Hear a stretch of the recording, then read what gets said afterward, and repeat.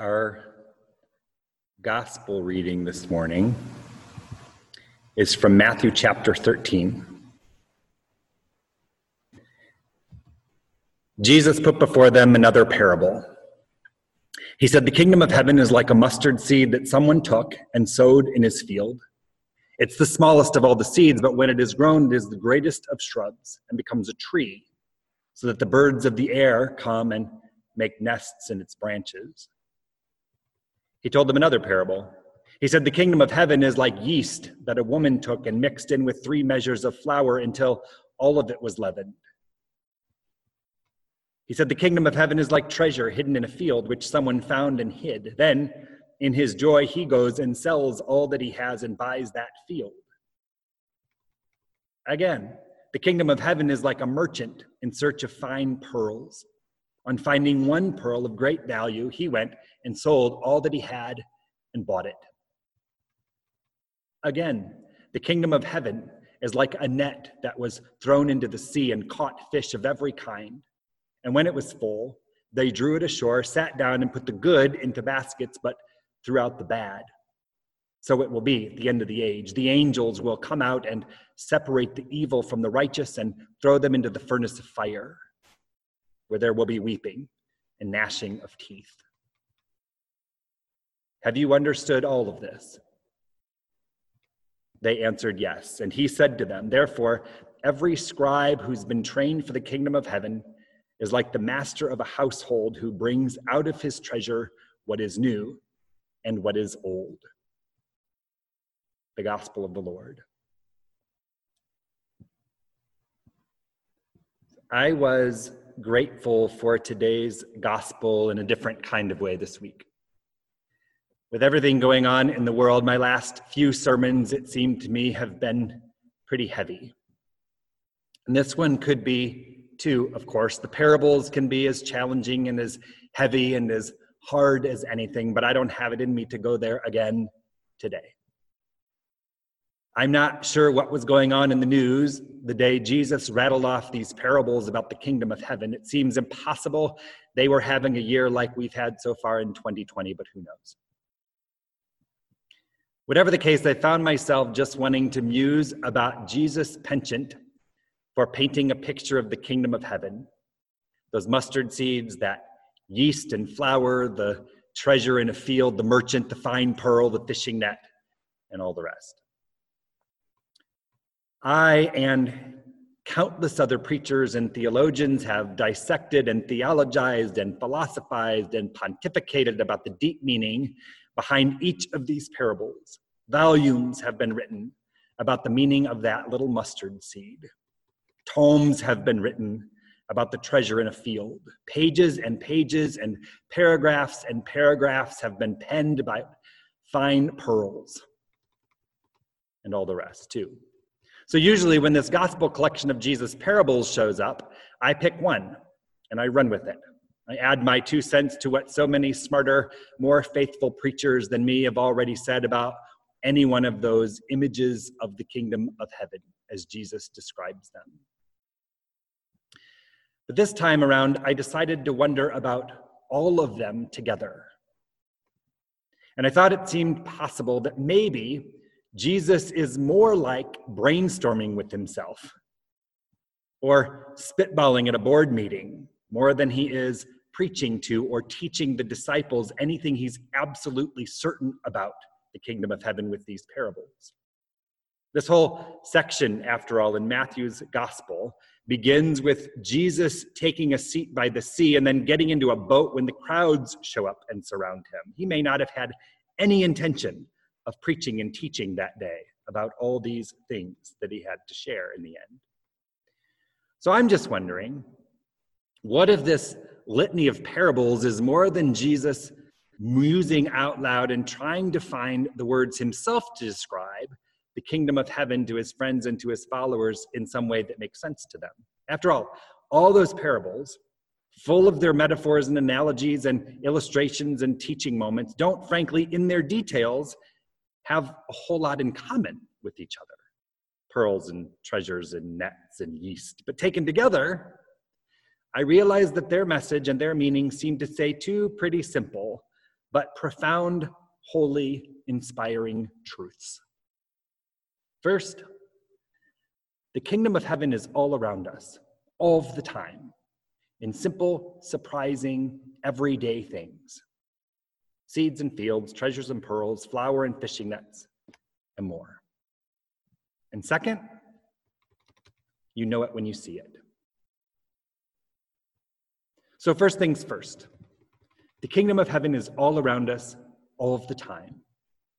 And I'm not talking about samples of the kingdom, not images of the kingdom, not illustrations or metaphors or analogies or mere approximations of the kingdom. But I believe the good news of Jesus was and is that the kingdom of heaven is. The kingdom of heaven is alive and well and around us now, right where we sit or stand and out there in the world too. And again, we know it when we see it. We feel it when it finds us. We are moved by the kingdom when we sense that we are moving within the kingdom. So I wonder, have you seen it? Have you experienced it lately? Have you witnessed your life and your faith coming together in ways that might have felt a little bit like heaven on earth? If you were by the sea in Galilee, spitballing with Jesus about what the kingdom of heaven might be like, what would you suggest to keep the conversation going? I have plenty of ideas, and I'll share them with you, but I would love to hear yours. And so this is where the crowd participation portion of the sermon that most Lutherans would only do by way of Zoom happens. So I thought I'd take advantage of it. Because you can share your ideas with me or with everyone using that chat feature that we practiced at the beginning of worship. You don't actually have to talk in church, is what I'm saying, which I know is terrifying to the average Lutheran bear. If you want to be even more shy and anonymous, you can send me one of those private chat messages and I'll share your thoughts with the crew, and I won't say who said what. Where have you seen the kingdom of heaven alive and well in your life or in the world, in spite of all of the crazy, sad, hard experiences that we have been facing these days?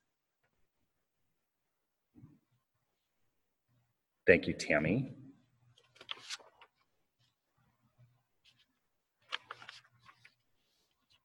Yes. Plural baptisms, because we're baptizing some Fox Lodwick babies later today. In laughter, thank you. You can keep them coming if you want. Here's my list.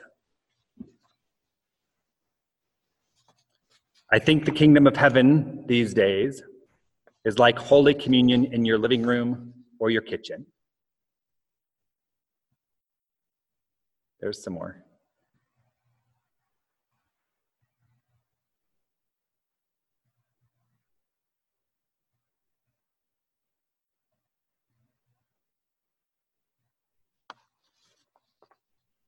I think the kingdom of heaven is like an acoustic guitar and a cleverly turned lyric. Something like John Prine or the Indigo Girls, if I could pick.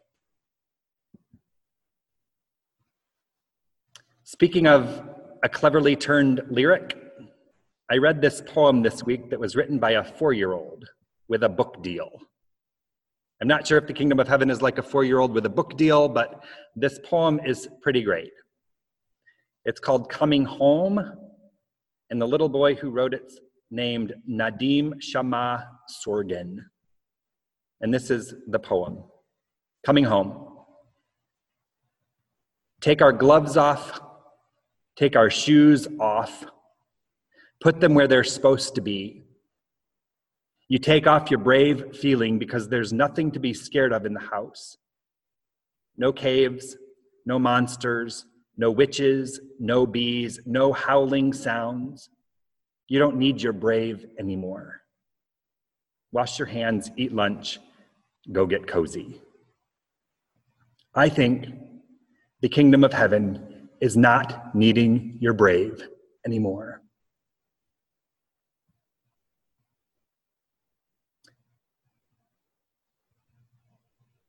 I think the kingdom of heaven is the smell of puppy breath. I think the kingdom of heaven is like making love and meaning it.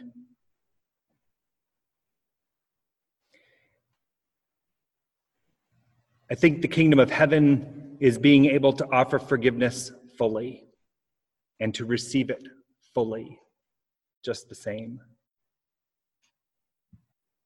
I think the kingdom of heaven is the perfect gift, given or received. Someone said the kingdom of heaven is in the grocery store when someone helps you reach something on a high shelf.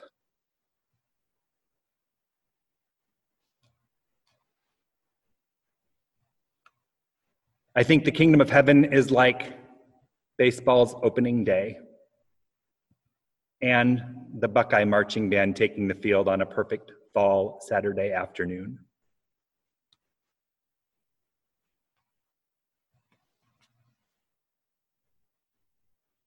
I think the kingdom of heaven is a well-earned vacation. I think the kingdom of heaven is justice done and mercy extended and gracious, generous compassion. I think the kingdom of heaven will happen later this morning when the body of Representative John Lewis is marched across the Edmund Pettus Bridge in Selma, Alabama one last time. It's part of his life's celebration.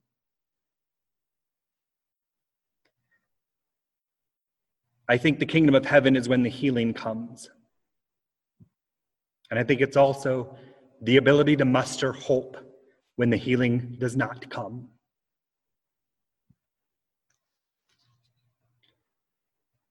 I think the kingdom of heaven is saying goodbye and walking out the door for the very last time, knowing you've said everything there is to say. I think the kingdom of heaven is the ability to preach a sermon with no words. I think the kingdom of heaven, like someone already said, is like laughter that brings tears and belly aches and more laughter still. I think the kingdom of heaven is that sound or that scent or that song or that season that pleasantly surprises you with the memory of a moment or a person or a place you hadn't thought about in a really long time.